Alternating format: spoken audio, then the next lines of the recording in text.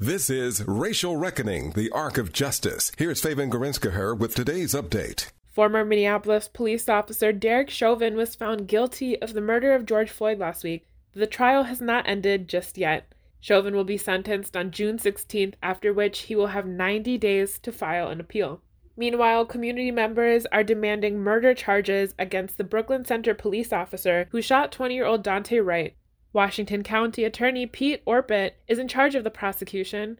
Monique Cullors-Doty says Orpett failed to bring a conviction in the police killing of her nephew, Marcus Golden, in 2015.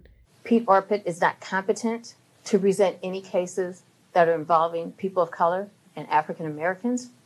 He is not competent to understand the law as it should apply to us equally as it would to his white counterparts. And we've seen that he backs the thin blue line. Orpett has a long history of donating his legal services to the Minnesota Association of Chiefs of Police. Cullors-Doty and others are asking the governor to turn over prosecution to Attorney General Keith Ellison. Community members continue to advocate for police reform. Kimberly Handy Jones says her son Cordell was killed in 2017 by St. Paul police. There's work to be done because Chauvin is just one out of so many murderous cops.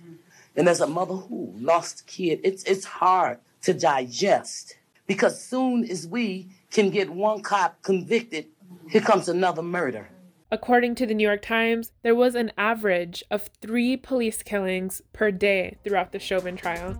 For the Racial Reckoning Project, I'm Fabian Garazgihar. Racial Reckoning, the Arc of Justice is produced and supported by Ampers, diverse radio for Minnesota's communities, in partnership with KMOJ Radio and the Minnesota Humanities Center.